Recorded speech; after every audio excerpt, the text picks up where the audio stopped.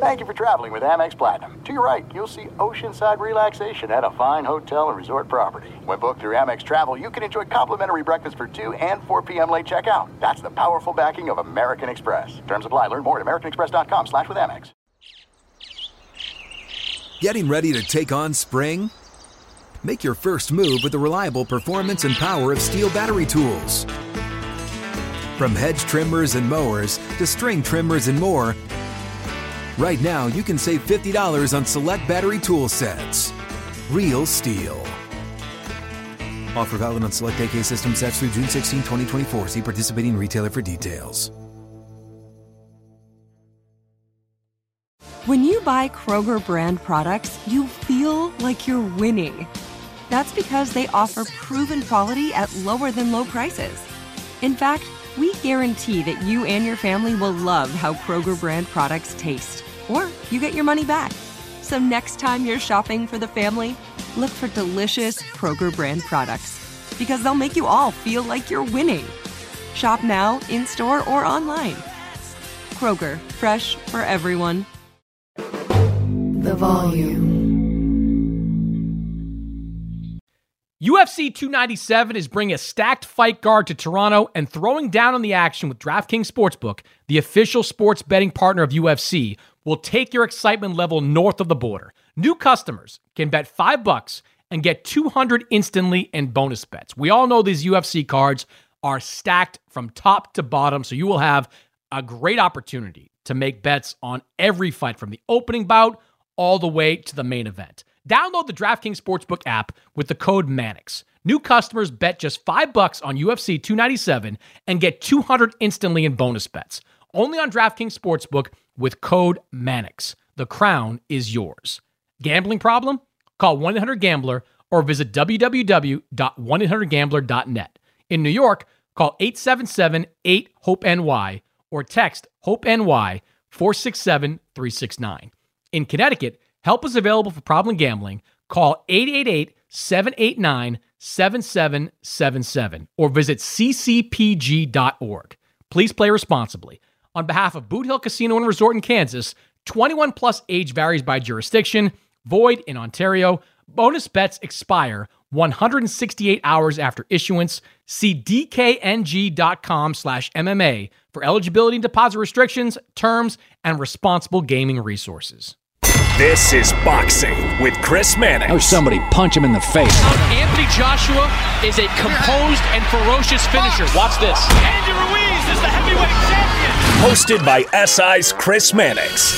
That was my moment. Now with interviews, analysis, and everything going on in the world of boxing. When you have talent, you are given another chance. Here's Chris Mannix. And we are back. Boxing with Chris Mannix, part of the Volume Sports Podcast Network, Colin Cowherd's Podcast Network. I want to welcome in everyone that's listening on the podcast feed. If you are not a subscriber, get over to the feed, hit that subscribe button. Make sure you get this podcast, sometimes two podcasts, in your feed every single week. So we've got a great show lined up for you. Keith Idek, senior writer, BoxingScene.com, friend of the podcast, one of the best insiders in this business. We get into all the news of this past week, from Artur Beterbiev's big win to the future of a Beterbiev against Dmitry Bivol fight. We've got some thoughts on Terrence Crawford, who might be looking for another opponent in the aftermath of the most recent eye surgery for Errol Spence. So Keith and I cover all the news of the week in the first part of this podcast. A little bit later, Michaela Mayer, the former unified 130-pound champion. She's got a big fight this weekend over in the UK, moving all the way up to 147 pounds to challenge Natasha Jonas for her welterweight title. I talked to Michaela about that fight, how she has become kind of a UK fighter over the last couple of years. I also talked to Michaela about USA Boxing's decision to allow transgender women to compete against cisgender women in their competitions. Michaela, of course, is a former U.S. Olympian, so she's got some thoughts on that. Great conversation with Michaela Mayer. Before we get to that, I do have to weigh in on the recent rulings by the WBC and the WBO when it comes to Alicia Baumgardner. Now, back in July, in the aftermath of Alicia Baumgardner's win over Christina Linedartu. It was revealed that she tested positive for 2 banned substances. Now, Baumgardner has vehemently denied that these substances could have gotten into her system. She has pointed out correctly that she was the one that was pushing for advanced testing. So she has been aggressively defending herself over the last 6-7 months.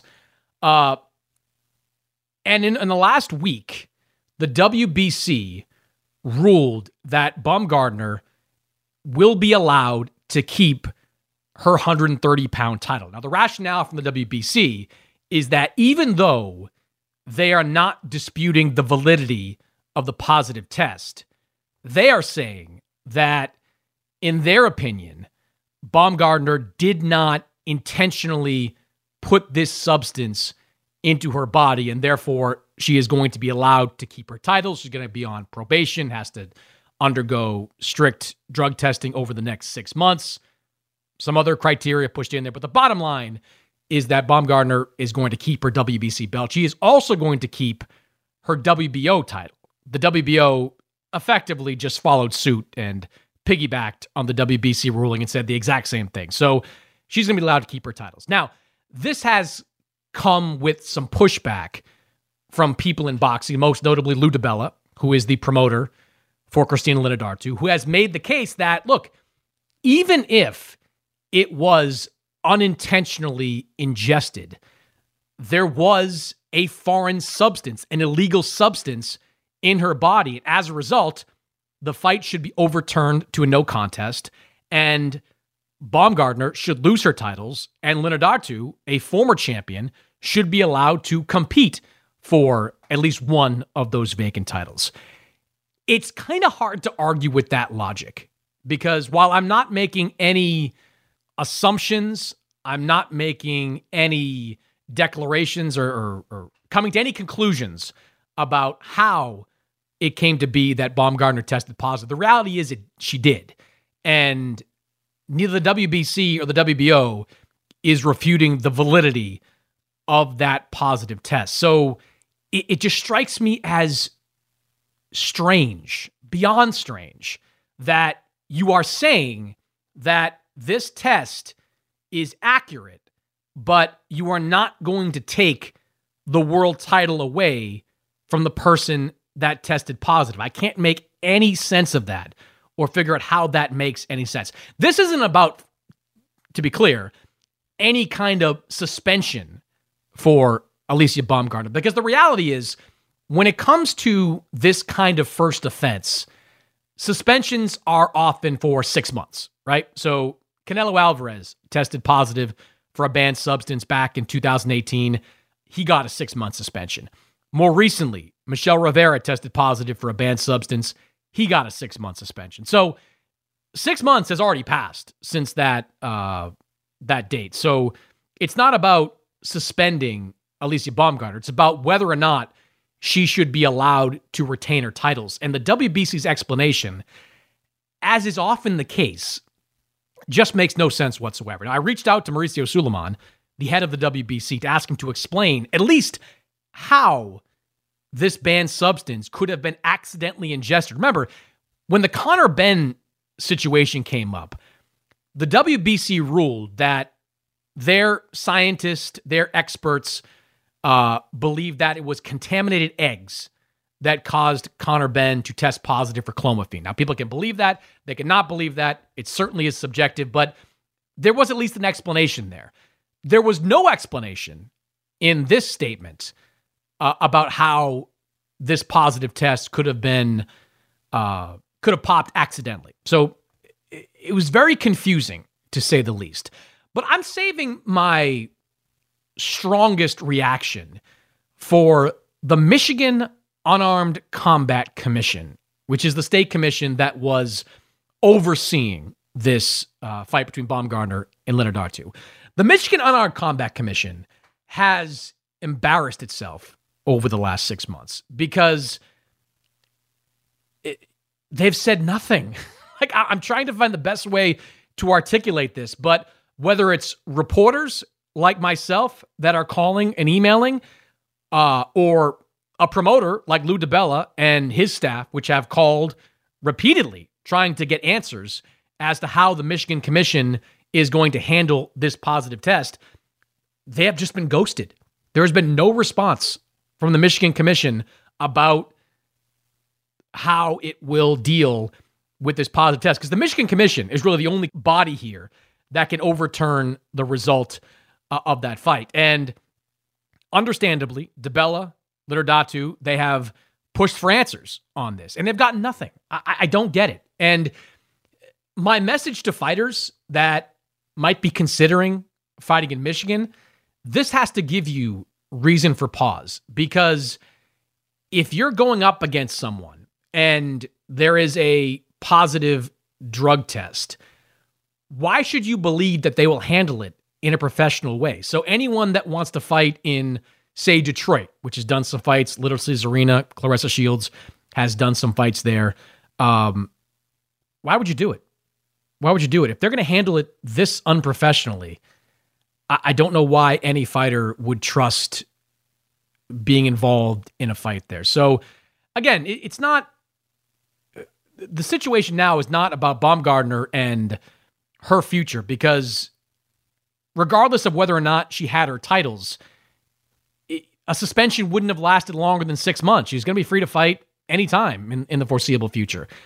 My issue is how this has been handled by the sanctioning bodies, which issue confusing statements that make you wonder just how much they actually care about drug testing in boxing, and the State Athletic Commission in Michigan, which has been,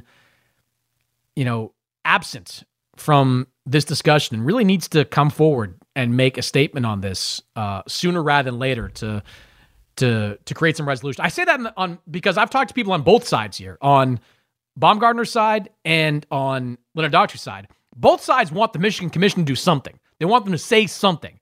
And right now, the Michigan Commission is like an absentee landlord. They have not been involved in this process whatsoever. So that's disheartening, because if there is a sport where you need to take drug testing seriously, it's boxing. Lives are on the line. You need to take it seriously.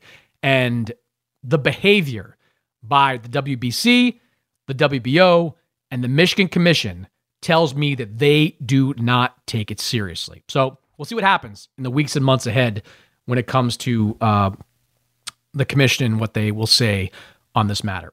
All right, let's get into it. Keith Idek, senior writer, BoxingScene.com. He joins me next. eBay Motors is here for the ride. Now, I'm supposed to talk here about what I remember and what I loved about my first car. And that's easy for me to do because I still have my first car. And as long as it keeps running, and so far so good, I intend to have that car probably until the day I die. That's how much I love that car. It is like a child to me. Now, it does require some upkeep, and that's why I'm grateful for a place like eBay Motors. With over 122 million parts, you can make sure your number one ride or die stays running smoothly. Brake kits, LED lights, roof racks, bumpers, whatever your baby needs, eBay Motors has it. And with eBay Guaranteed Fit, it's guaranteed to fit your ride the first time, every time, or your money back. Plus, at these prices, you're burning rubber, not cash. Keep your ride or die alive at ebaymotors.com. Eligible items only. Exclusions apply. There are some things that are too good to keep a secret.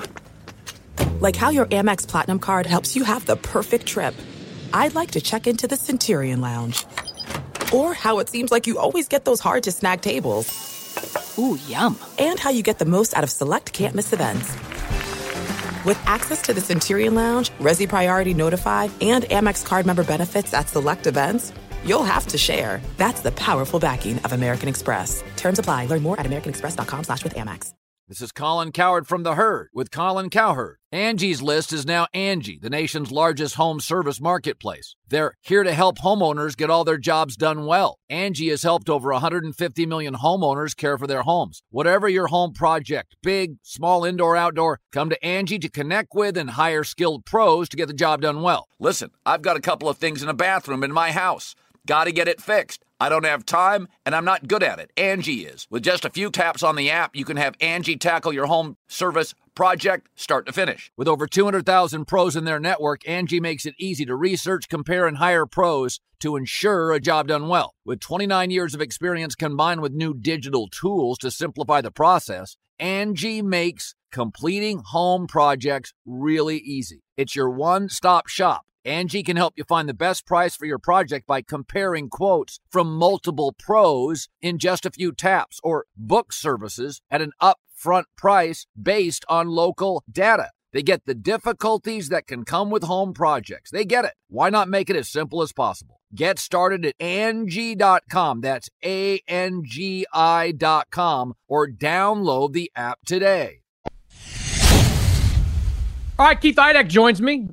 BoxingScene.com, good friend of the podcast. If you are watching clips of this on YouTube, you will notice that Keith is wearing a Showtime Championship boxing sweatshirt, a collector's item now, Keith. Now does it become vintage yet? Is it a vintage sweatshirt, given that it's been a little under a month since Showtime has exited boxing? Do we call it vintage?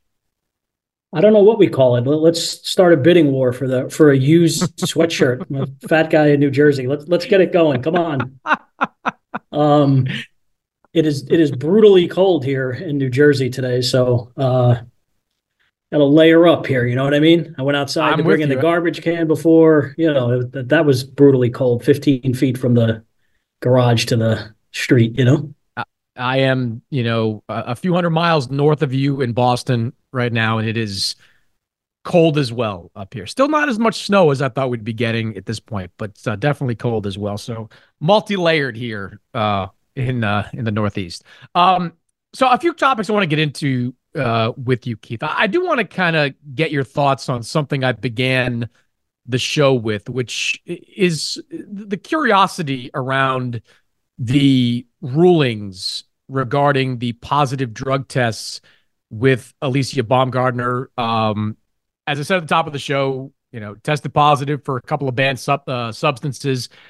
The WBC and the WBO this week came out with some rulings on this that effectively affirmed that they believe the test results to be valid, but they believe that these substances were not ingested for performance-enhancing reasons. Meanwhile, the state of Michigan has been silent on this matter. They are the state governing body when it comes to this fight, which took place this past July in Michigan. It just, to me, Keith, it feels just strange that stuff like this is not being treated, I think, with the gravity that it should be. So I guess I just want to get your reaction to kind of how this is all played out over the last couple of days. Yeah, Chris, it almost begs the question that we often ask. I mean, people who cover boxing, boxing fans, people who are invested in the sport in whichever way, why even bother doing drug testing if you're not going to punish the people who fail tests? Now, look, there are all kinds of reasons that people can come up with about why they tested positive for substance X or substance Y. This is not the first time that the WBC has, not found a fighter guilty of testing positive for something, or however you want to frame it. Oscar Valdez was allowed to move forward with the fight. Was it two and a half years ago or so now? If there's not some uniformity among the commissions, and of course people are always clamoring for a national commission, which I don't think we're ever going to get.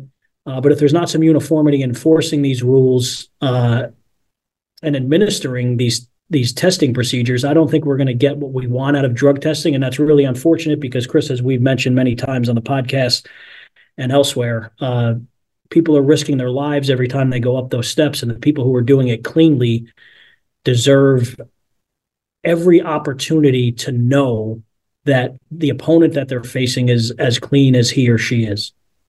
Yeah, there's few, if any, other sports that drug testing needs to be taken as seriously as it needs to be taken in boxing. And unfortunately, right now, it doesn't seem like it's being taken as seriously, at least not as seriously as it should. All right, I want to talk about what we saw this past weekend with Artur Beterbiev, because Artur Beterbiev continues to be, the most intimidating force in boxing. I think that's a reasonably fair statement to make. He goes up in the title defense against Callum Smith. There were a lot of people, Keith, that thought this fight was going to be competitive. Callum Smith had a couple of knockouts since moving up to 175 pounds. He had some size. He had some length. He had a good trainer in Buddy McGirt in his corner. And then Artur Beterbiev basically walked right through him. I think you maybe could have given Callum Smith one round in that fight. Artur Beterbiev put Callum down twice, the first two times in Callum's career as an amateur or pro that he has been down before Buddy McGirt hopped up on the ring apron and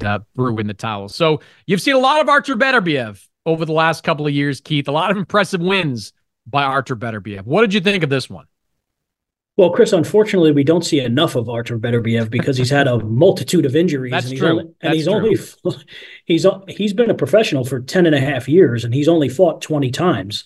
He, of course, had a pretty long legal entanglement with his former promoter, Yvon Michel, which put him on the shelf a little bit, but it's mostly been various injuries. He had a knee injury and a shoulder injury and a rib injury, et cetera, et cetera. In this case, an infection in his jaw, which delayed this fight 4.5 months. So we've been robbed to some degree of seeing how great Artur Beterbiev could be on a more consistent basis.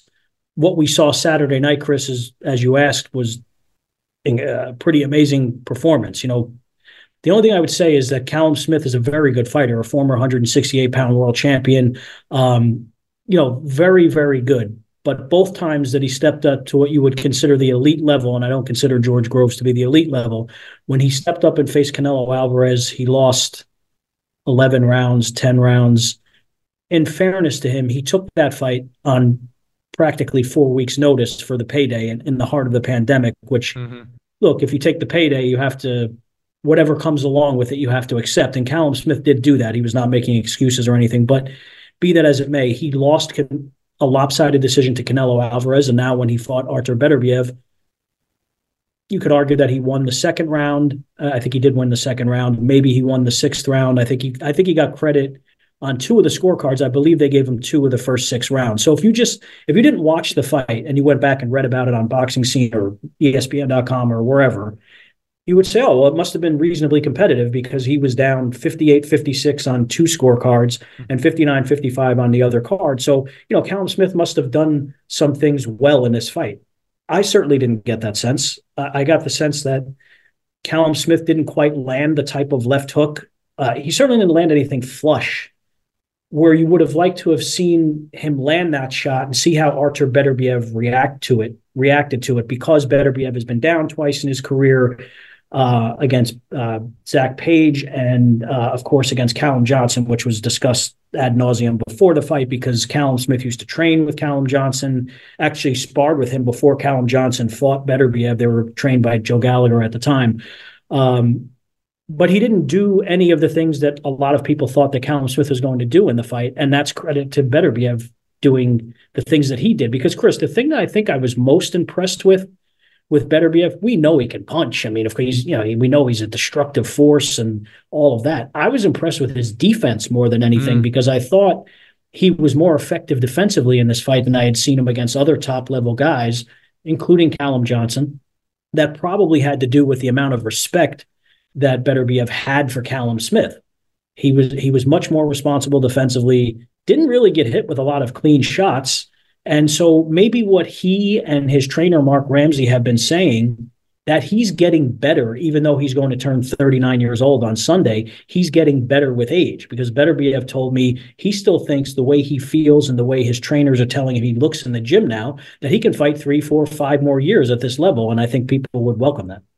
Yeah, you're right about the defense. I was really impressed with how he operated defensively. I was really impressed with his game plan coming into that fight. I forget what round it was, but Buddy McGirt was urging Callum Smith to go to the body more because, as Buddy was saying, like, Archer's onto your game plan. He knows you're a catch and shoot fighter. He's aware of it. He's not going to give you that. So you've got to try to mix things up and do something different. That tells you something. I mean, as strong and powerful and destructive as Beterbiev is, he does bring some nuance to the game. He brings some finesse to the game with what he does defensively and how he and Mark Ramsey approach each fight. So that was a really impressive overall performance by Artur Beterbiev.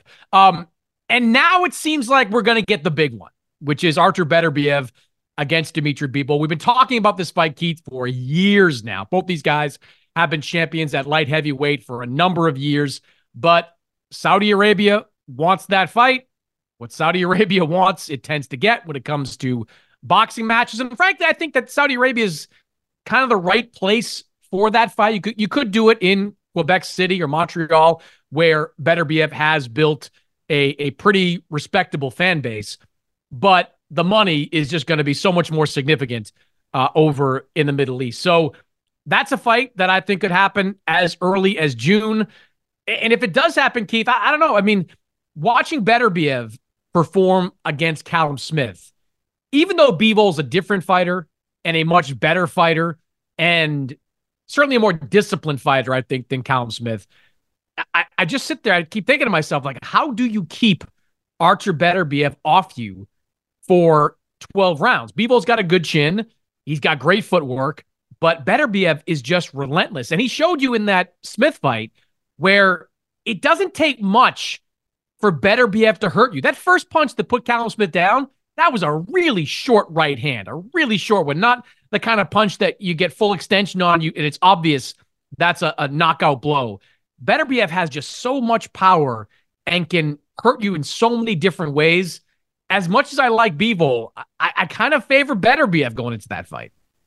Yeah, I would favor Beterbiev as well, but I think, as you said about the shot that he caught Callum Smith with, I think it was an accumulation of punches he had caught. He hadn't hurt him before that, as you said, but he's breaking you down.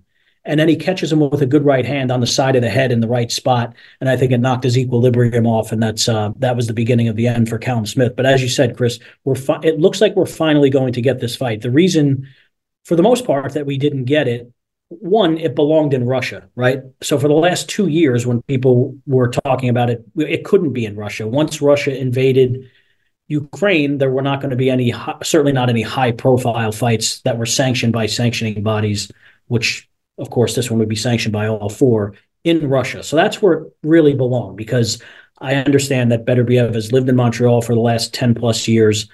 He's a Canadian citizen now and all that kind of stuff, but he's Russian. He's from Russia. He's Russian, yes. No matter what the WBC says, he's Russian. And Dimitri Bivol has born in Kyrgyzstan, but of course has lived in Russia most of his life. Right. Although DAZN and other people were insistent on saying he's from Indio, California, for reasons unbeknownst to anyone, because you're not fooling anyone. He's from Russia. It's okay. It's okay. I mean, it doesn't mean that Beterbiev and Bivol are responsible for the atrocities of the Russian government. But the fight couldn't happen in Russia, where they really would have put up a lot of money for it to happen. The money, according to what Bob Arum and others had told me, to have the fight in Montreal was just, or Quebec City, just wasn't quite there to satisfy both fighters until the Saudi Arabian government came along. And of course, they're not going to put it in Montreal or Quebec City. They're going to put it right where they want it, at Kingdom Arena in Riyadh, which is understandable. They're paying the money. You can have it in Turki Al-Sheikh's kitchen if you want to. I mean, it'll be where he says it is, whether people like it or not. They're the ones printing the money over there for the time being. So that's where the fight's going to be. And Beterbiev is Muslim. He's a practicing Muslim. So, it's a Muslim country. So to that point, I guess it makes some sort of sense. But the fight's happening. First and foremost, boxing fans should be happy that this fight is finally happening. It's long overdue.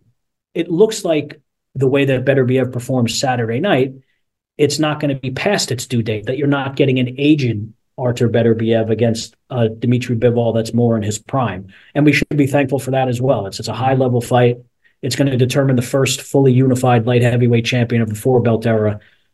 So let's hope it happens next. We have no reason to believe it isn't, because Turki Al-Sheikh has said he wants the fight. According to what Eddie Hearn has said, the Bivol side of it from a financial standpoint is locked up. So now it's just a matter of Bob Arum and the brain trust at Top Rank getting together with Turki Al-Sheikh and making the deal, which I don't see as an obstacle. So Bob said something to the effect that Beterbiev won't train during Ramadan, which ends April 9th. Give him a little time after that to, get his body back in order because of the fasting and all that kind of stuff, get into a real training camp. So maybe we see that fight sometime in the summer in Riyadh. Yeah. And Bivol being locked in is huge, because my belief once Russia was off the table, my belief that perhaps the biggest obstacle to making that fight happen in a place like Quebec City or Montreal or Vegas was the financial demands of Dimitri Bivol. His price just skyrocketed after the win over Canelo Alvarez. After the year he had in 2022, he was, looking to get those kind of paydays for everything and more to fight someone like Dimitri Bivol. Now you have him locked in. I think Beterbiev will be locked in pretty quickly. We are going to get that fight at some point this summer. Keith, I kind of hope it's like, they've been doing some multi-fight deals over there in Saudi Arabia. Wouldn't mind seeing a 2-fight deal for those two guys, at least, because if you look at the 175-pound division, who else is interesting there? Like, who else are you saying, like, boy, do I want to see Artur Beterbiev defend these titles against? Or do I want to see Dimitri Bivol? They've kind of cleaned out the division. Callum Smith is now gone. Zerto Ramirez is now gone. Like, there are some prospects. I mean, I guess Joshua Buatsi, if he gets a win, kind of interesting over in the UK, but I wouldn't mind seeing these guys fight in July, and then, as long as it's a good fight, do it again in, November, December. Yeah, you're right, Chris. The thing I think will be interesting to watch as we move forward through 2024 here, how does the Fury-Usyk fight unfold in the ring? Because they have a 2-fight deal. So even it doesn't sound like they have one anymore, though, does it? Like, I don't know. It sounds like the Saudis were kind of like, you know what? We're just going to do the winner of this fight against the winner of AJ Ngannou, and we'll figure everything out later. Well, I've been told varying things, I guess, because I think it's possible that Joshua would fight Hrgović for the IBF title, because the winner of the fight would be stripped of the IBF title if he doesn't fight Hrgović next.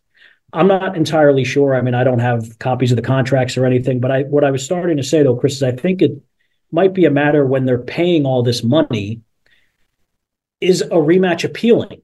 Because let's just say, for whatever reason, Fury-Usyk is a dud in the ring and one of the fighters wins decisively.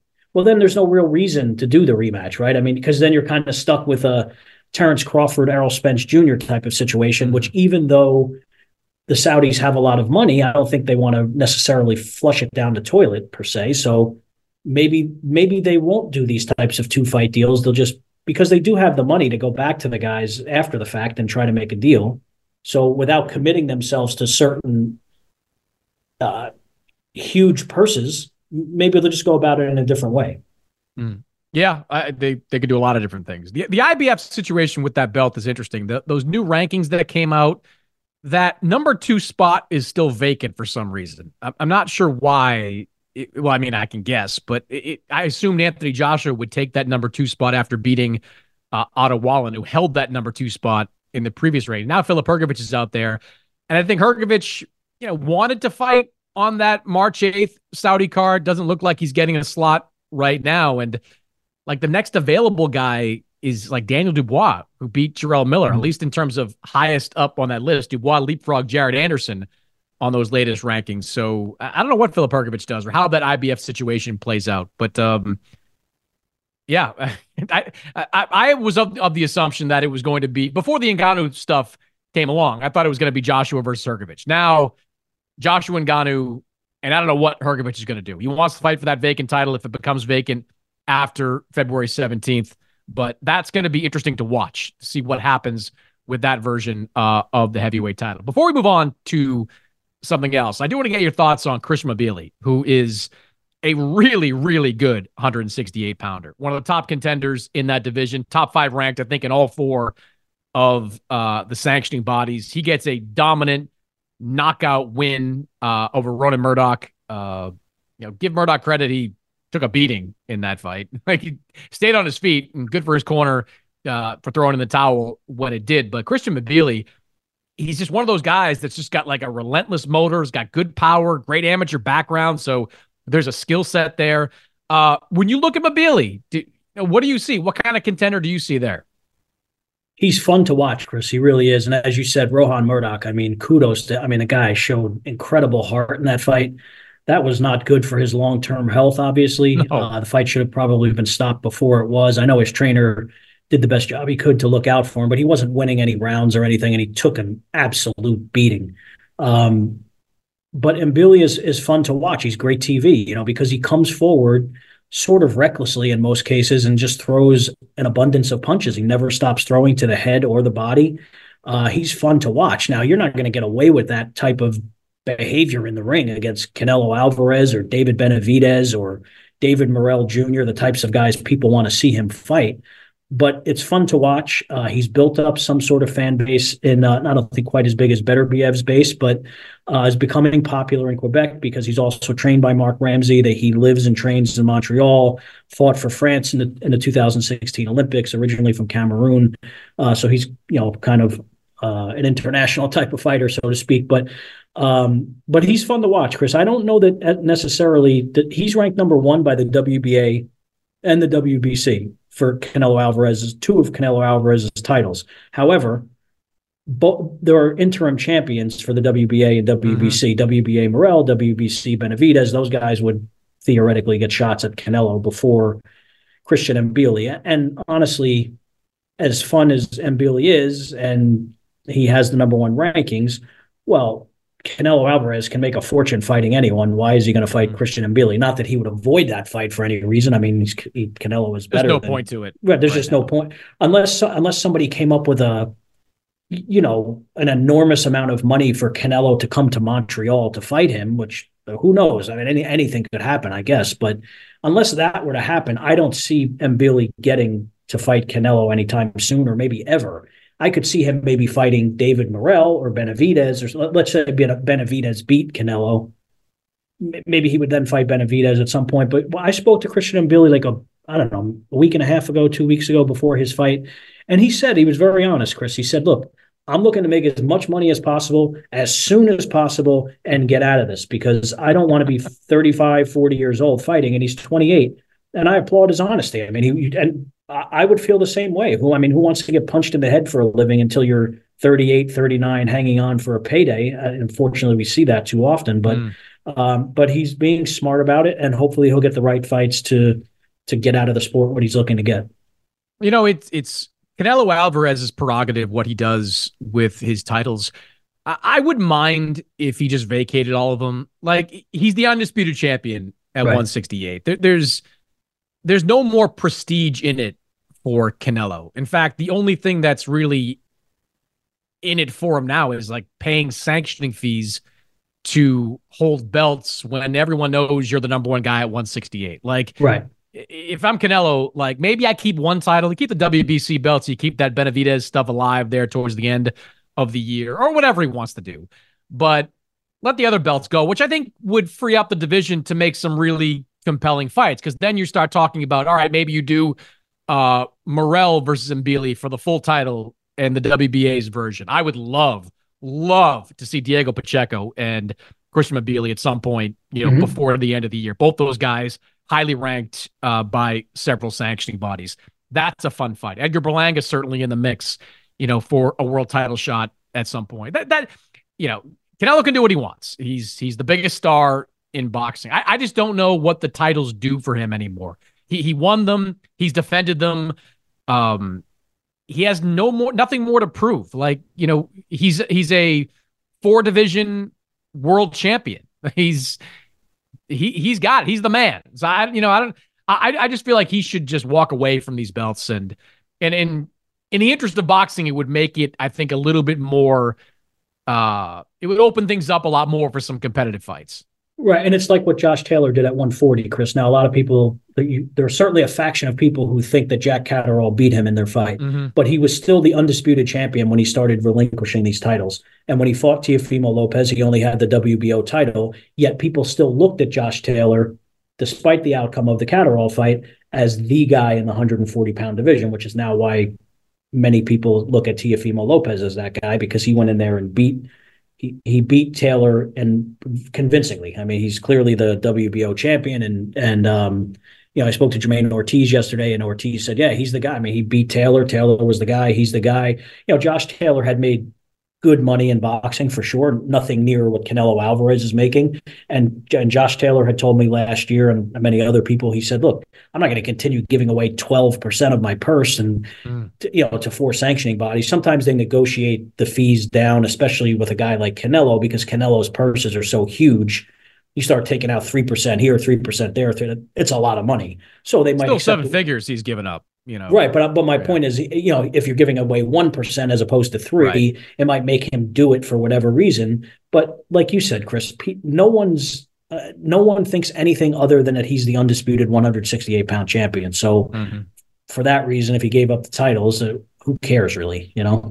He just keep the ring belt. No sanctioning fee there. Just keep the damn ring belt. I don't know if he wants to keep the belt that Oscar company promotes necessarily, but good point. All right. Well, then create a belt. If it's going to be the only one, I don't know that that's going to be the one. Have Mauricio create a free belt for him, like the Canelo Championship. I don't know, whatever. But like it's just he's the man.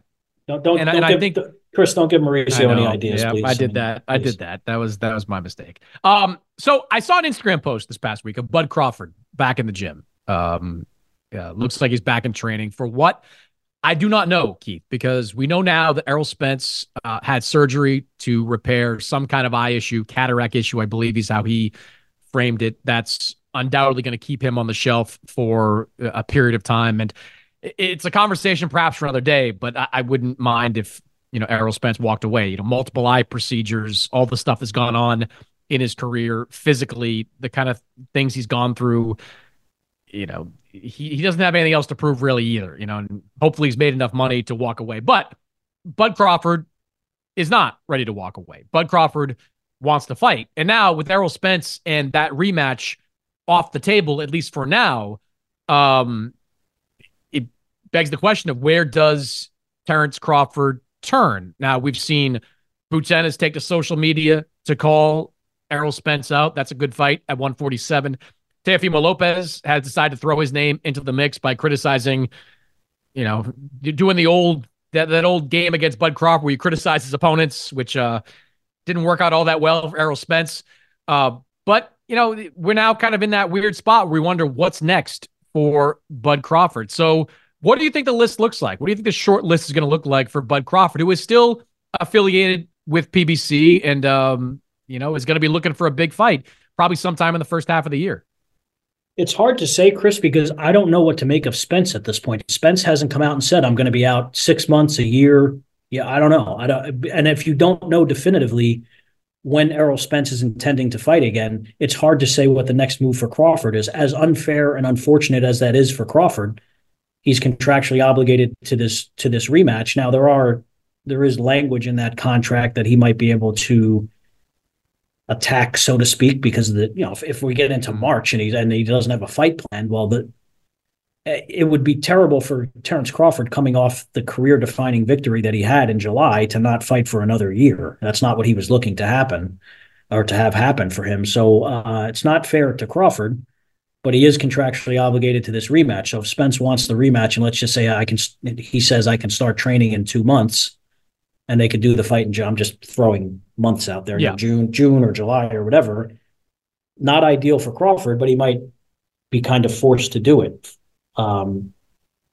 He doesn't want that. He doesn't see any, and I understand where Terrence is coming from. He feels like there's no real reason other than the contractual commitment. There's no reason for this rematch to happen. He decisively won. And to your point about Spence, Chris, he took a brutal beating in that fight. I would prefer to see Errol Spence go enjoy his money, go enjoy his ranch in Texas, enjoy his kids. He's been an elite level fighter for a long time. Yes, made some mistakes in his personal life and the, driving under the influence and all that kind of stuff. But I think at heart is a good kid and gave a lot of himself to boxing, particularly in this Crawford fight, left a lot of himself in the ring, unfortunately, that night. So I would prefer to see Errol Spence just kind of call it a career. I don't think he's going to do that. Do you have to wonder, Keith, let me ask you this. Do you have to wonder about Errol Spence's ability to get licensed, at this point? Because the amount of damage he's taken to the above the neck area, let's just say, whether it's the car accident that busted up his jaw, knocked out his teeth. Like we said, the multiple eye procedures now, that's legit. And tack on just the savage beating he took at the hands of Terrence Crawford. I think whatever commission is in charge of licensing here, which presumably would be the Nevada Commission where a rematch like that would take place, I think they're going to have to take a long and hard look at Errol Spence to decide if it's safe to license Errol Spence, not just in a fight, but in a fight against someone like Terrence Crawford again. Right. Well, if you're licensed, whether you're fighting Terrence Crawford or Mickey Mouse, I guess. But I understand your point. Hey, Chris. don't tell Tony Weeks that. Don't tell Tony Weeks Well, that. Okay. Boy, how much time do we have for that? No, Jesus. We do not. But as it relates to Spence, though, I think he's going to maybe already has even undergone a significant battery of tests at a high level medical facility, which he did before, after the car accident, after the detached retina. Al Heyman does care about it. I know people don't know much about Al Heyman because he doesn't speak publicly and all that kind of stuff, but he does care about these guys. And Spence is one of his guys that he really holds near and dear. Not that he doesn't look out for the safety of the other guys, but he really cares about Spence.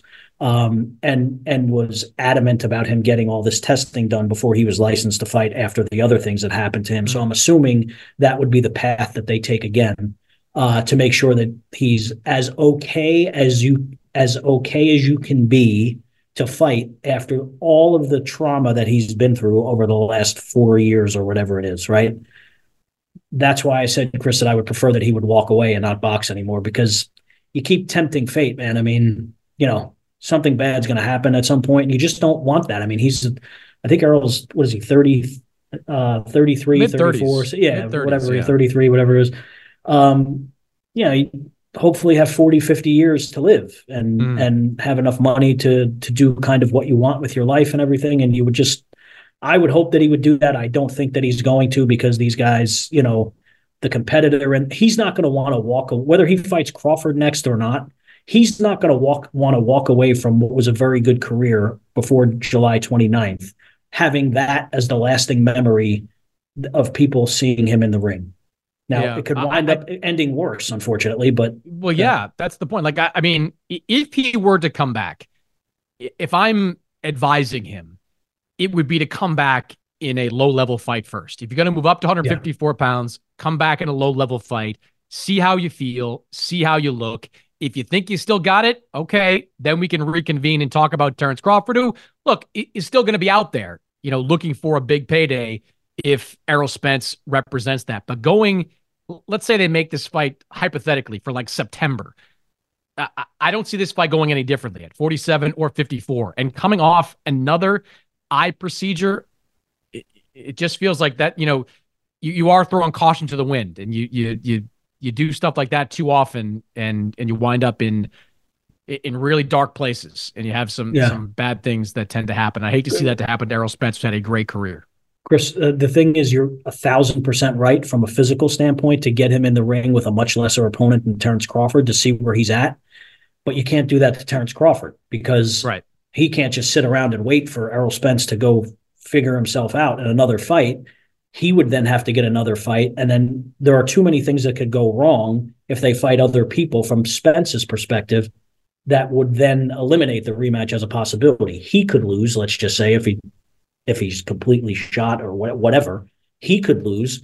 Or let's just say Terrence Crawford goes and gets another fight, and that fight is Canelo Alvarez, and he moves up, 3 weight classes or four weight classes, whatever.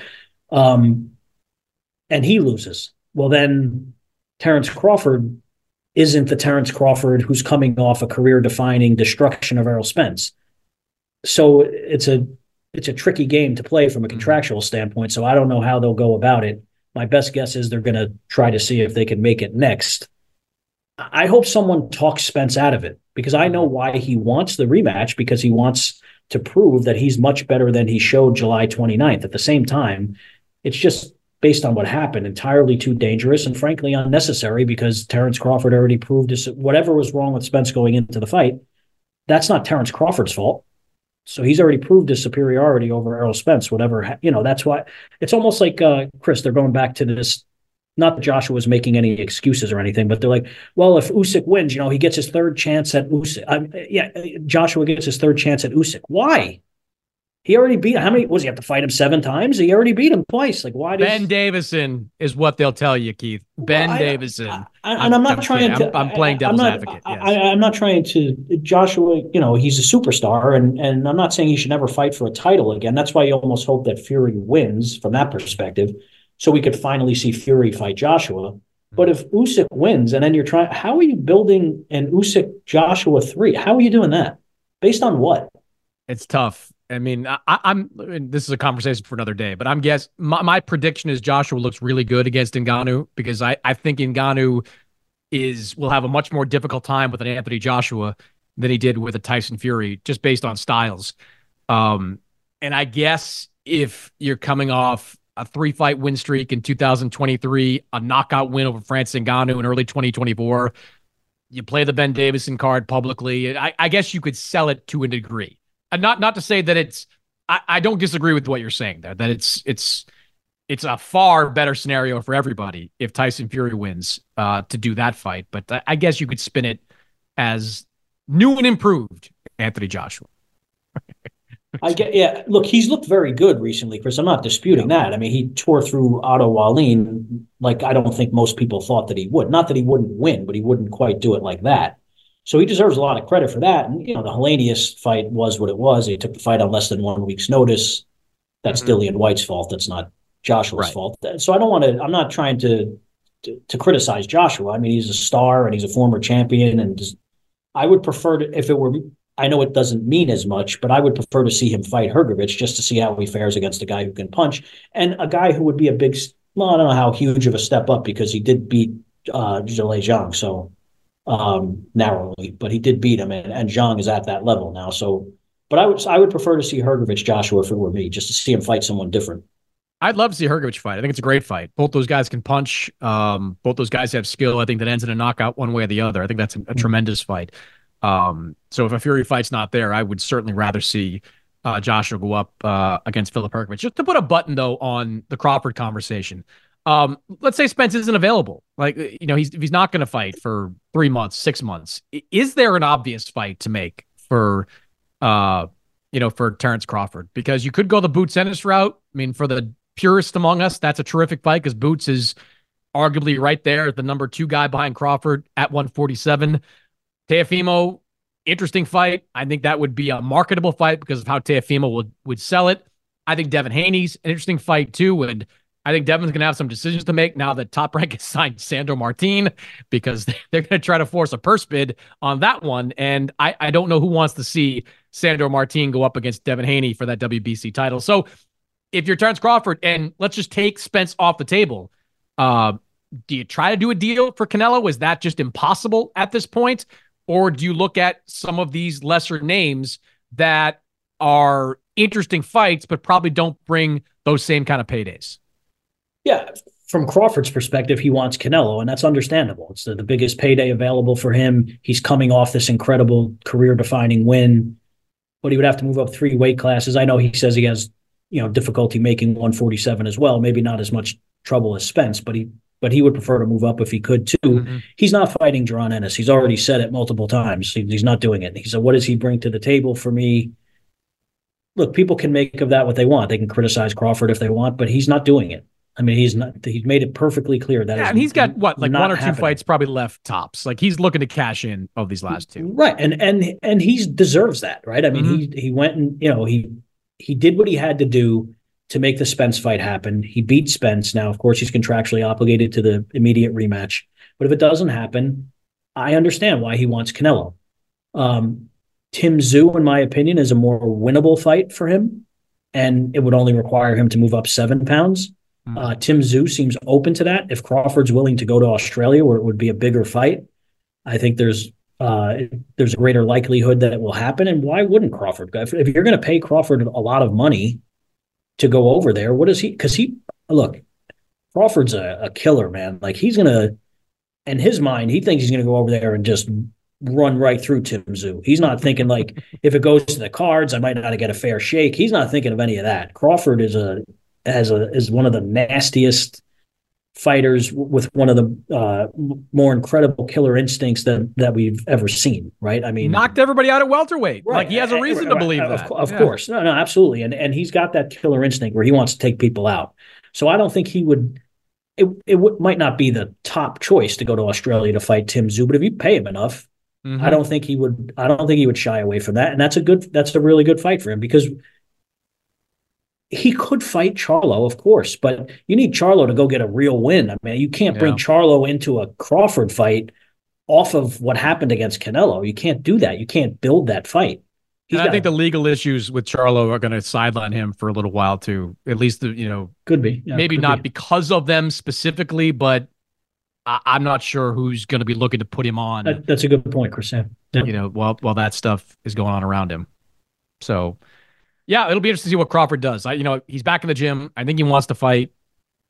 Will he wait for Spence? Does Spence want to do that fight as early as the summer? I don't know, but that's something I think that's certainly worth watching.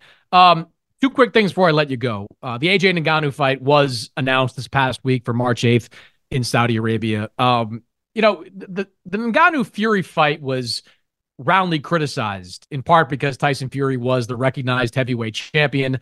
In the aftermath, it looked a lot different because, Francis Ngannou looked really good in that fight, knocked Tyson Fury down, was highly competitive. That was a debatable decision, certainly at the very end. What's your feeling on AJ Ngannou? Do you have the same feeling you had going into Fury Ngannou? Are you okay with it? Maybe because AJ is not a heavyweight champion. How do you feel about this fight going into it? Well, Chris, I don't think anyone sensible could have the same opinion of it going in that you had for Fury and Ngannou, because people thought that Ngannou didn't belong in the ring with Tyson Fury for obvious reasons, and he proved that he did. So if Joshua were somehow sidestepping a real fight to do this, maybe he would draw some criticism. But I don't really see how you could criticize him at this point, because the deal was already in place for him to fight Deontay Wilder. And I had said a million times on your podcast that I thought that Joshua really didn't want to fight Deontay Wilder and probably never would. Turns out I was wrong about that, because they had a deal in place for them to fight March 8th. So he was willing to do it. It's not his fault that Deontay Wilder went into the ring against Joseph Parker and I'm not really sure what he did. But he didn't try to win, that's for sure. With a huge payday on the line. I'm not really sure what he was doing on December 23rd, but he blew the Joshua boxed. Fight. I like Malik Scott. Boxing? I'm just saying, but I like Malik Scott, but Deontay Wilder was boxing like Malik Scott the boxer in there, and that's not. Well, I don't know what he was doing, but he looked like he was wary of getting hit. That certainly seemed to be the case to me. Knew he was giving away rounds and had always relied on detonating one of those right hands and knocking someone out. That just never happened. He just didn't. I don't know. He was uninspiring. I don't know. He just didn't, to some degree, look like he just wanted to get through the 12 rounds without getting knocked out. Whatever the case, as it relates to AJ, you can't blame that on him. He was going to fight Wilder on March 8th, and now he wants to fight the winner of Fury and Usyk, which we just discussed a couple of minutes ago. So if he fights Ngannou in between, who almost beat the undefeated WBC champion, let's not get started on the lineal nonsense, but he's considered the lineal heavyweight champion. He almost beat him. So if Joshua fights him 4.5 months, whatever it is, 4 months later, I don't have a problem with that. If the Saudis are willing to pay all this money, somewhere between $35 and $40 million altogether for Joshua and Ngannou to fight, good for them. Particularly good for Ngannou, man. I mean, this guy. Think about this, and Eddie Hearn was saying this at the press conference the other day and last week and everything. This guy stepped into a sport in which he had never competed, and they're like, well, how about you fight Tyson Fury in your first fight? And of course, the $10 million had a lot to do with it. But he's like, yeah, sure, I'll go fight Tyson Fury, no problem. And then they're like, well, why don't you go fight Joshua next? He's like, yeah, sure. We had guys in the heavyweight division that wouldn't fight Fury and Joshua over a 10-year period. This guy's doing it in 4 months. I mean, kudos to him, man. Against Fury, and look great. Now, part of it was the way Fury looked, of course, but at the same time, he put Fury on his ass. Yes, and showed that he belonged in the ring, and showed more boxing skill than any of the crossover MMA fighters have up until this point. Chris, I got to give them credit, because there was no doubt in my mind that those videos that they very intentionally posted were just trolling everyone, right? And a lot of people bought into it. They're like, is this guy this bad? Is this I think Tyson bought into it. Right. Is this guy this bad? Like, and he ain't that bad. No, that's for sure. No. He could wind up because no matter what happens with Joshua, I think there's still some viability to a Fury rematch, he could wind up in professional boxing 0-3 and make more money than like 98% of professional boxers will in their careers. Right. And good for him. Seriously. And Chris, good for him, man. I mean, the guy, the guy, the UFC underpays their fighters at the top level. So he's making up for lost time here in these fights. But I would expect Joshua to beat him, but I expected Fury to beat him too. So who the hell knows, right? What I hope happens though, Chris, and I'm sure you feel the same way. I hope that Fury beats Usyk, and that's no foregone conclusion. But I hope that happens, and then Joshua beats Ngannou, and we finally see Joshua Fury. Yeah, because we already seen the other. Yeah.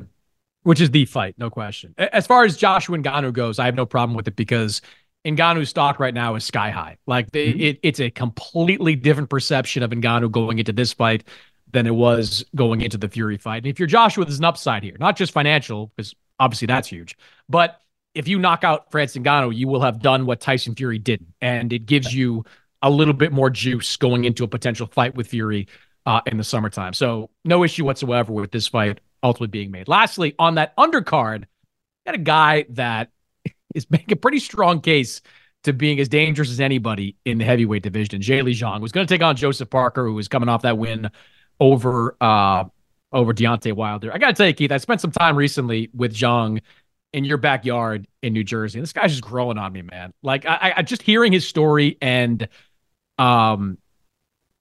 seeing what he's gone through to get to this point.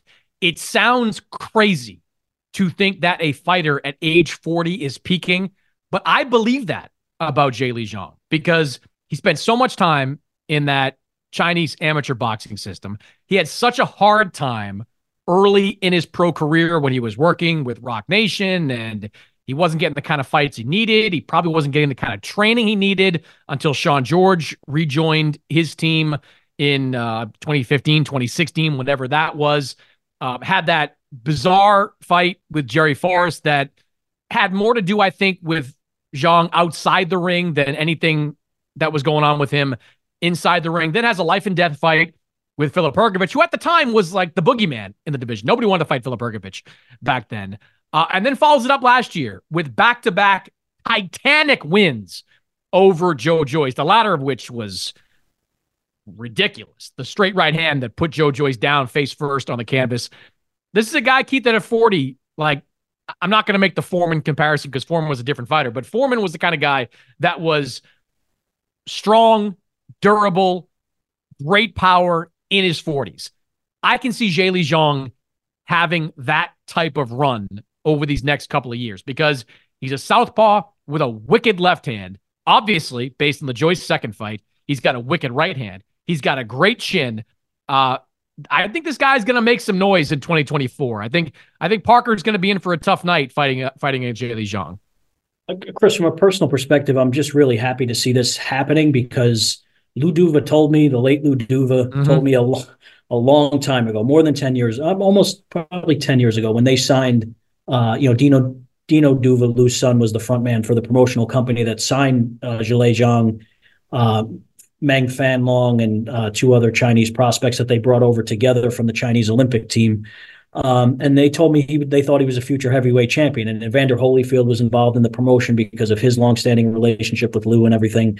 And they really thought that Zhilei Zhang could be a heavyweight champion. They firmly believed that. And it took a long time. And he took a meandering route to get to where he is right now. And some of it, frankly, Chris, was his fault. I've been interviewing him for 9 years or 10 over at this same gym, Paterson, New Jersey. Ain't the nicest place in the world.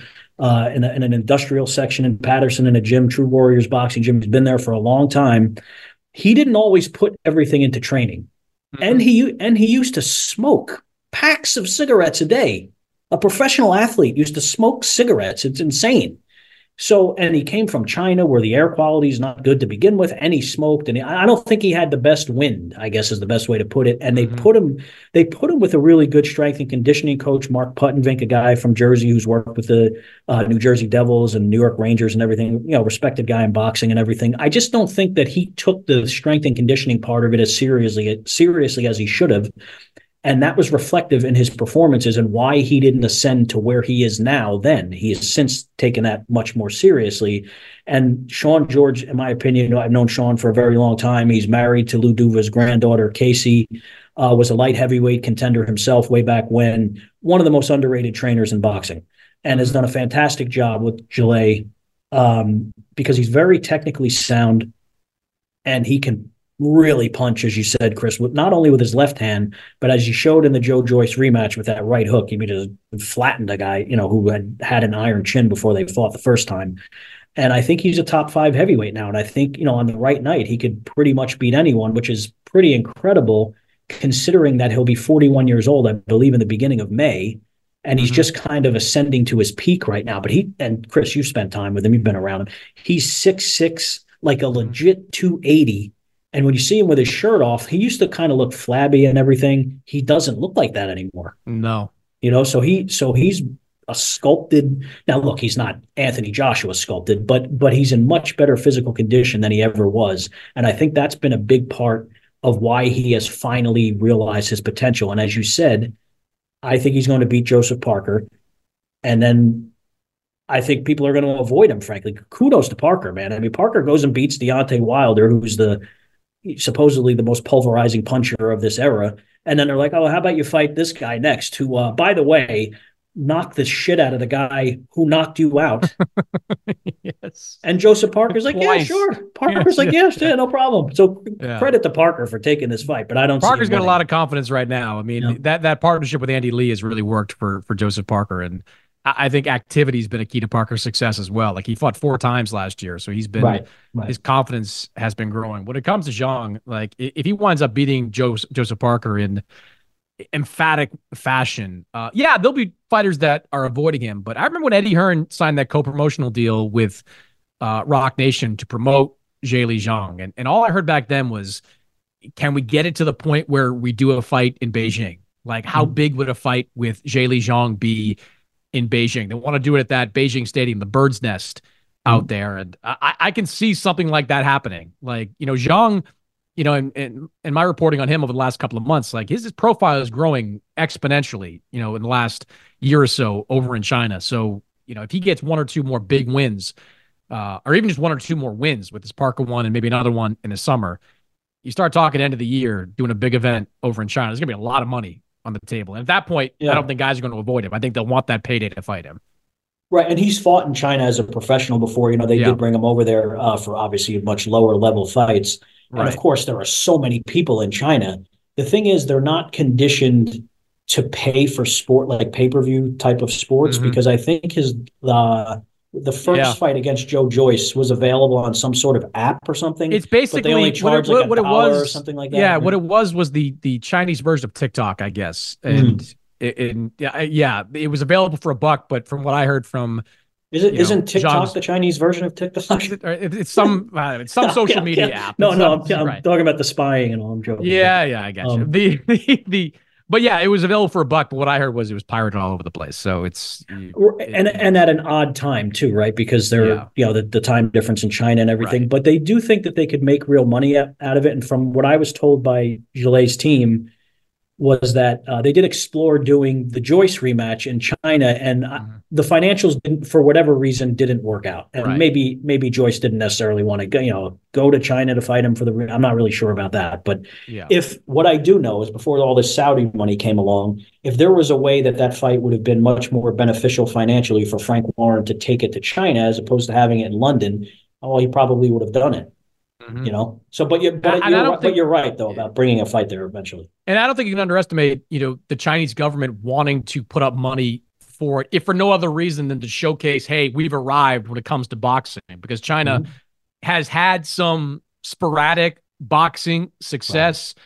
We all remember Zhu Shiming's run with Top Rank. Meng Feng Long had middling kind of run over stateside, but this would be a prospective heavyweight champion, and I think China would probably want to get behind that and support putting a fight like that together. I think it'd be great. I mean, whether it's Joshua, Fury, Usyk, whoever it may be, like end of the year, a Zhang versus top contender guy for a heavyweight title in China would be a pretty cool event. That would be one of those spectacles. And Chris, I think you learned this when you spent some time with him. I think you went shooting with him. You went somewhere with him. We shot guns. We did, Keith.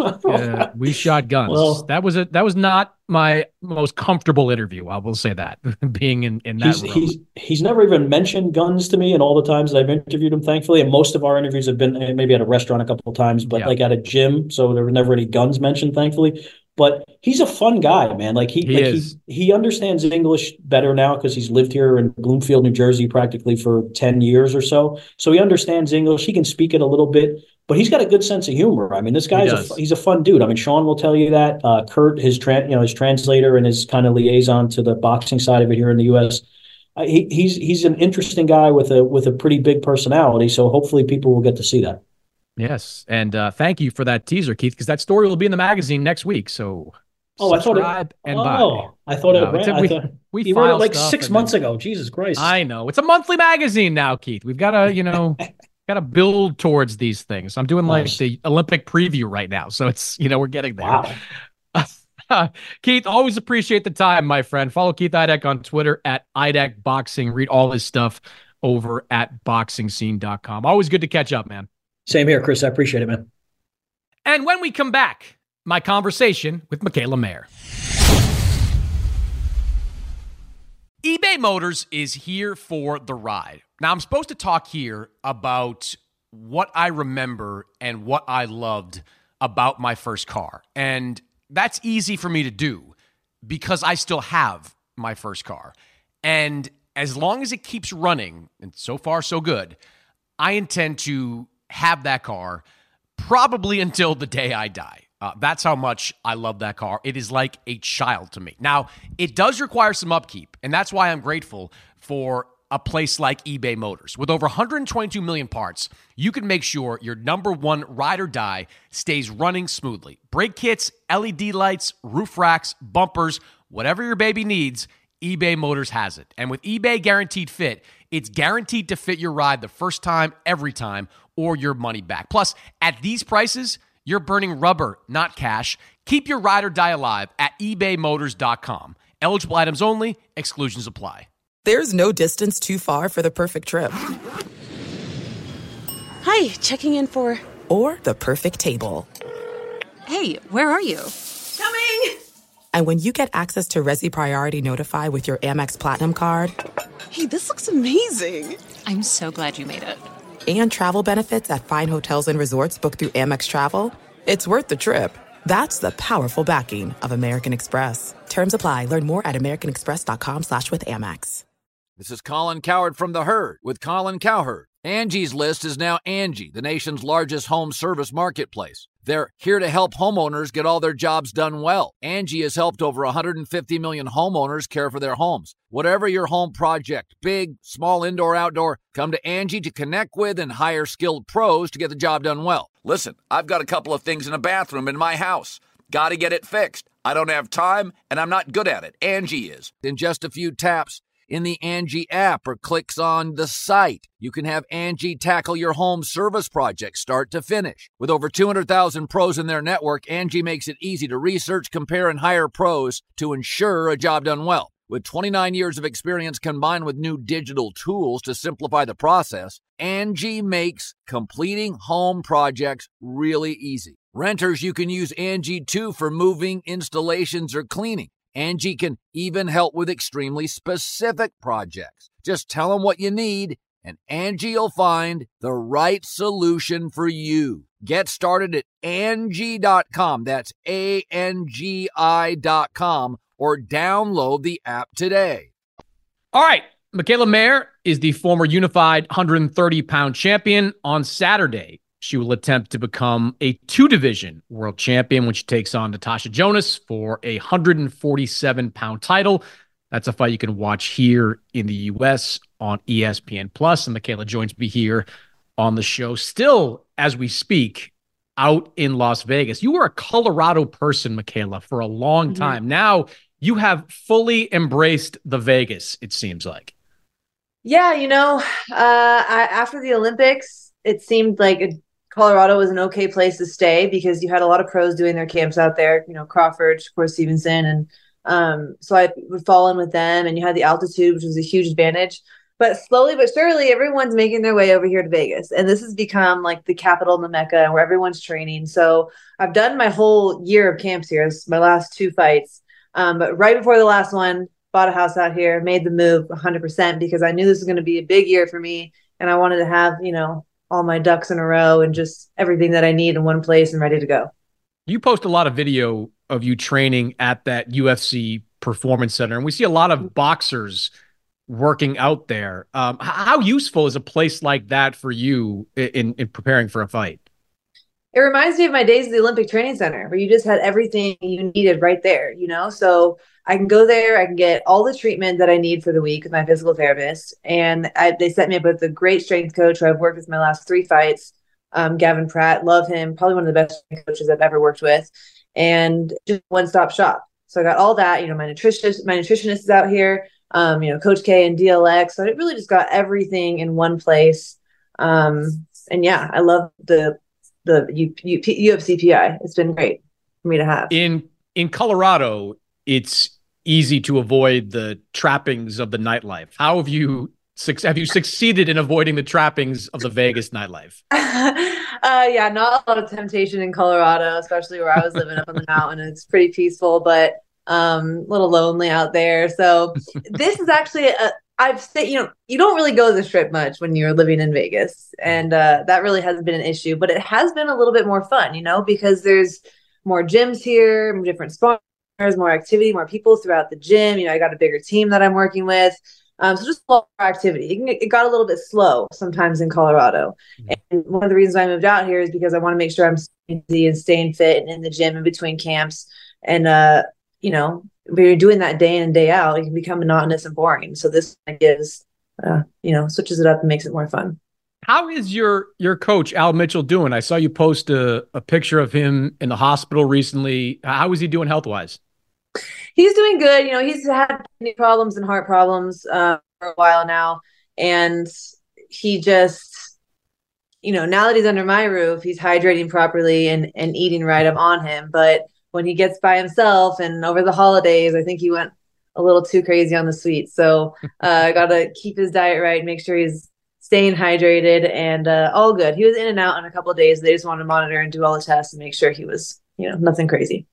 That's good to hear. You mentioned the U.S. Training Center and you're working out there. And I want to get to your fight, but I do want to get your reaction to the big news in amateur boxing, which was USA Boxing announcing last month that transgender women will be allowed to compete. You are a former Olympian. I know you still maintain ties to USA Boxing. You recently commentated for Peacock on a USA Boxing event.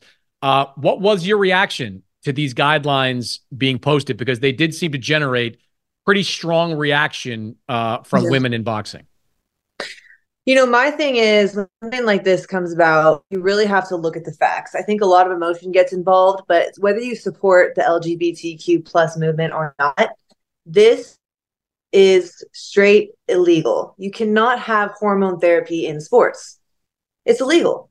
So by default, and I tweeted this, by default, trans athletes should be ineligible for competition, period, point and blank. Doesn't matter how you feel about the situation.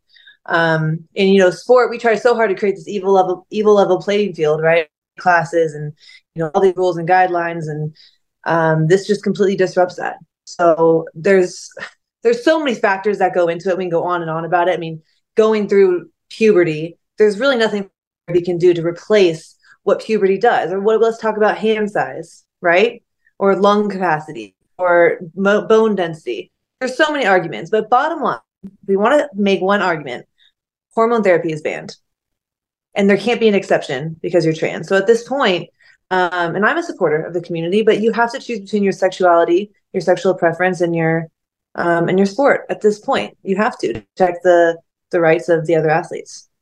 There's not right now a huge transgender women's boxing movement afoot. It's you're not going to see a run of transgender women in 2024, even 2028. But one of the concerns that I've heard and read from women athletes is that it's more about 10 years from now and 20 years from now when more trans women could be looking to compete. Is that something you think about, the next generation of women's boxing? Yeah, I agree with that. I'm sure there's a handful of athletes who are transgender who have a love for boxing and have maybe thought about it, and we may see a group of them try to step forward and do it. But for the most part, I think this is an issue for the next generation. Also, the younger generation, because someone like me, I have the privilege of saying, absolutely not, I will not fight you. I cannot support this, and take a stance because I'm in position to do that, but a young and up and coming boxer who has trained ass off for this tournament and spent money to be there, and their dream relies on winning this fight, they don't have the privilege of saying, I'm not going to do it. I'm going to take a stance, because then they're jeopardizing all of their dreams and everything they worked hard for. So it's definitely up to us, the women who are in power right now and have the position to speak up and say something for them.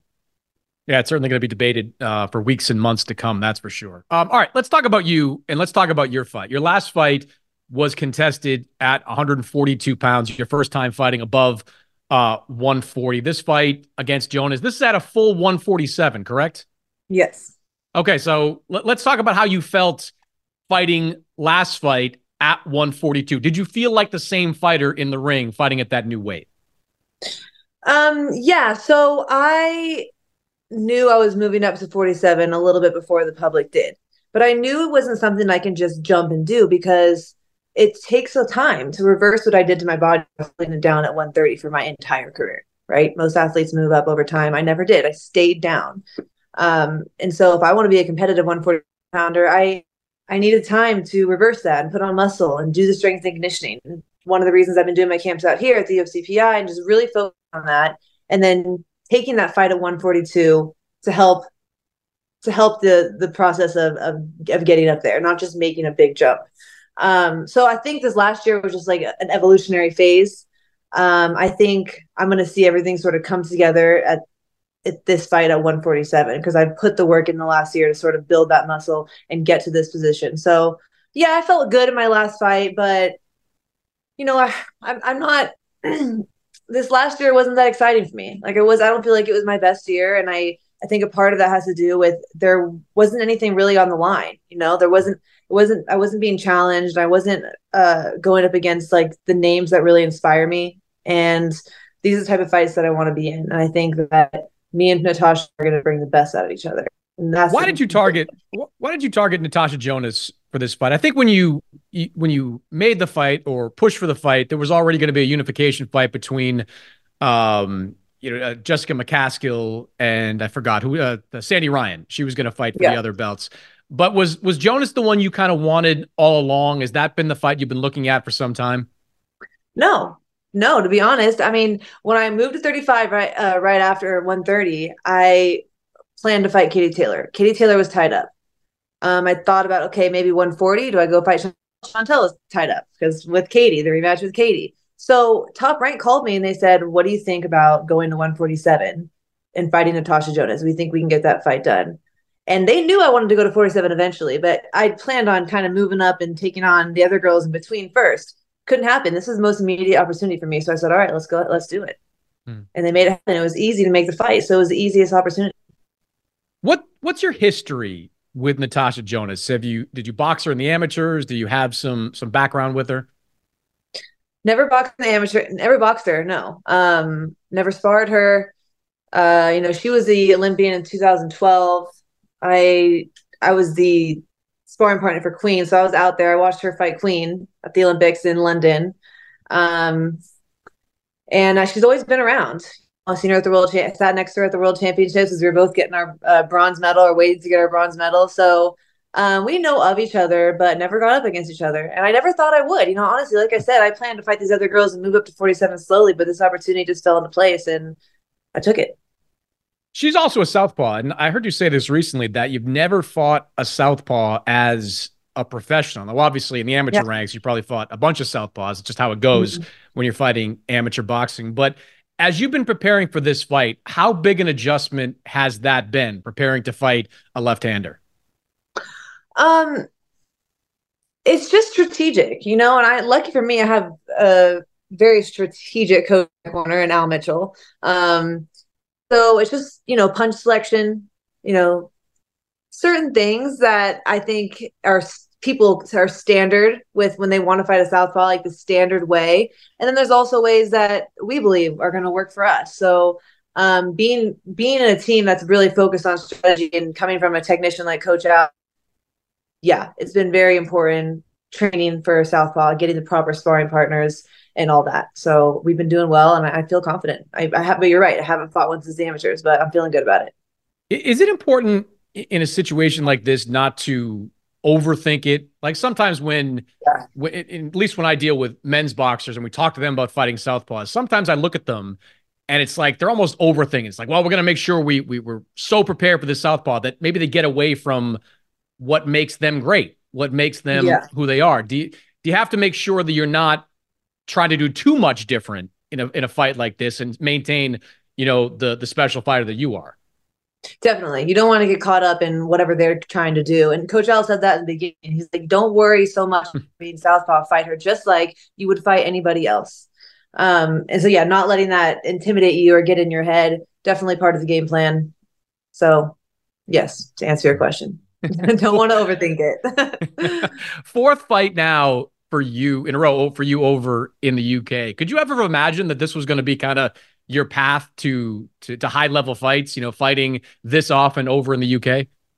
No, I mean, no, it's been definitely different. When I coming off that, the loss definitely redirected my career a tiny bit. Like I said, it wasn't the most exciting, but it was the setback that I had to take, my opportunity to get back in position. So obviously things don't always play out exactly you want them to, and my career is a little bit of an example of that. But nonetheless, I'm still in a really blessed opportunity. I have I'm in still a great position, still have a great promoter.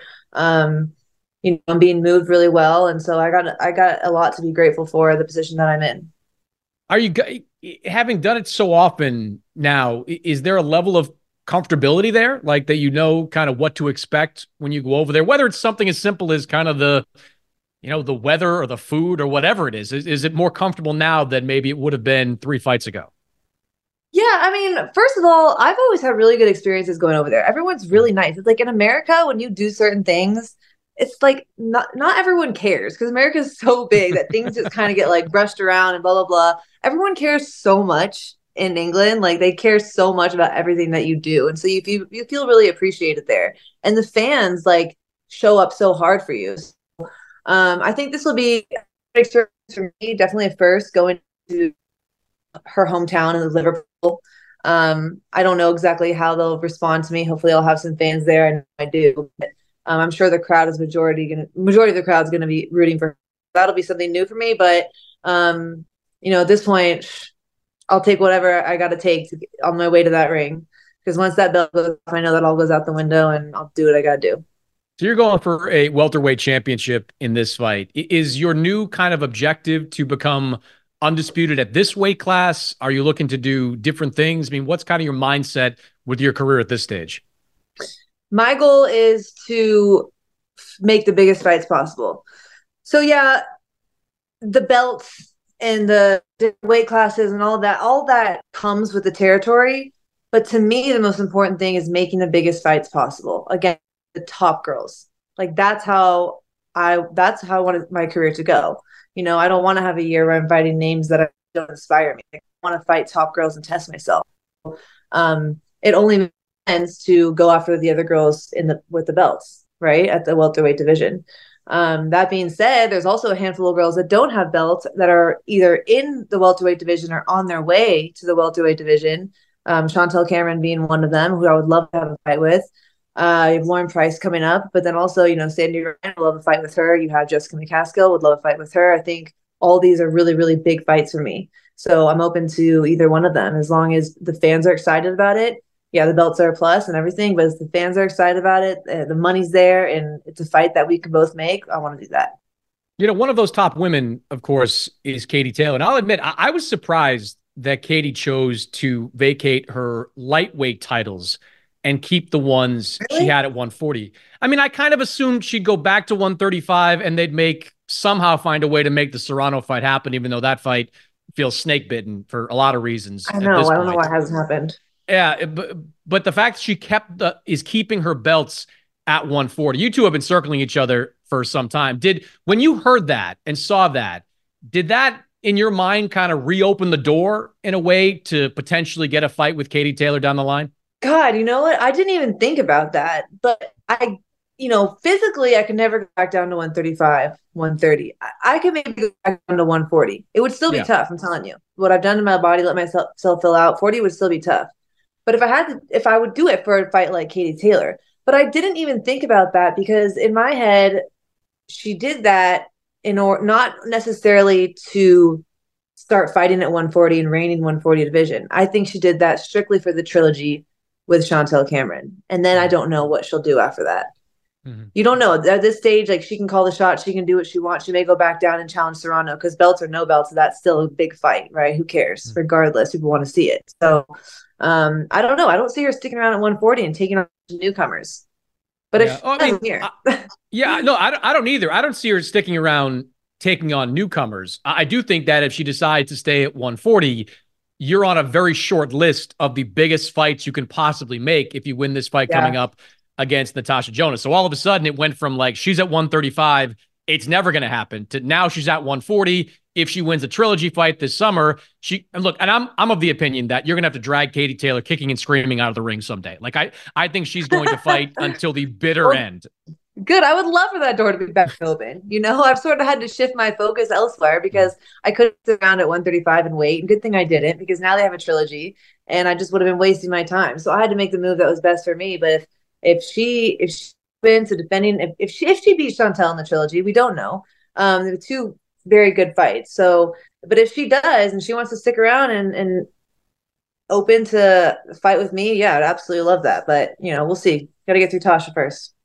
Before I let you go, I've got to get your take on the new bizarre rivalry between Alicia Baumgardner and Claressa Shields.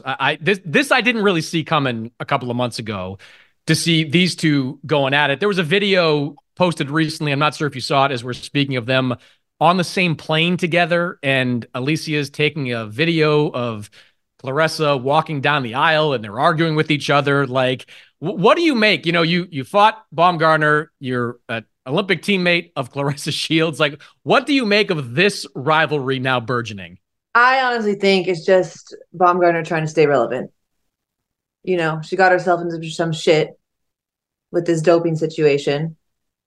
She's been able to manipulate the simps into, believing that she's innocent, but we all know you can't take your own hair follicle test and clear your own name. So I think she's just trying to stay relevant. And what better way than to call out someone like Claressa Shields? I mean, right now, Baumgardner's at 130. Claressa Shields has never fought below 50 or so. We'll see. It seems like unrealistic to me right now. So that's why I think it's just Baumgardner saying, don't forget about me. It certainly was a surprise, that's for sure, to see that rivalry pop off. Good luck January 20th against Natasha Jonas, 147-pound title on the line. You can watch that in the U.S. on ESPN Plus in the afternoon. Michaela, always appreciate it, and good luck to you. Thanks. That's it for this week's episode. My thanks to Keith Idek and Michaela Mayer for joining the show. As always, subscribe, rate, review this podcast on Apple Podcasts, Spotify, wherever you download podcasts. And I'll see you next week. Thank you for traveling with Amex Platinum. To your right, you'll see oceanside relaxation at a fine hotel and resort property. When booked through Amex Travel, you can enjoy complimentary breakfast for 2 and 4 p.m. late checkout. That's the powerful backing of American Express. Terms apply. Learn more at americanexpress.com/withAmex. If a new house is on your wish list in the next 5 years, grow your savings faster and experience your dreams with an Ohio Homebuyer Plus account from Kemba Financial Credit Union. A savings account specifically designed to save for a new home, where you can earn 7% APY, a $500 matching bonus, and a $1,500 mortgage closing cost credit. Learn more at Kemba.org. Offer expires March 31st, 2025. APY equals annual percentage yield. Restrictions apply. NMLS 292230. Equal housing lender. Federally insured by NCUA. Hey guys, back at the playground again, huh? Yep. You know what this playground could use? A wine country. Heck yeah, and some waves so we could go surfing. Oh, yeah. Love that. A redwood forest would be cool. I'm in. fun? Ski slopes. Let's do it. Can a girl go shopping? Yeah, baby. Wait! Did we just invent California? Discover why California is the ultimate playground at visitcalifornia.com.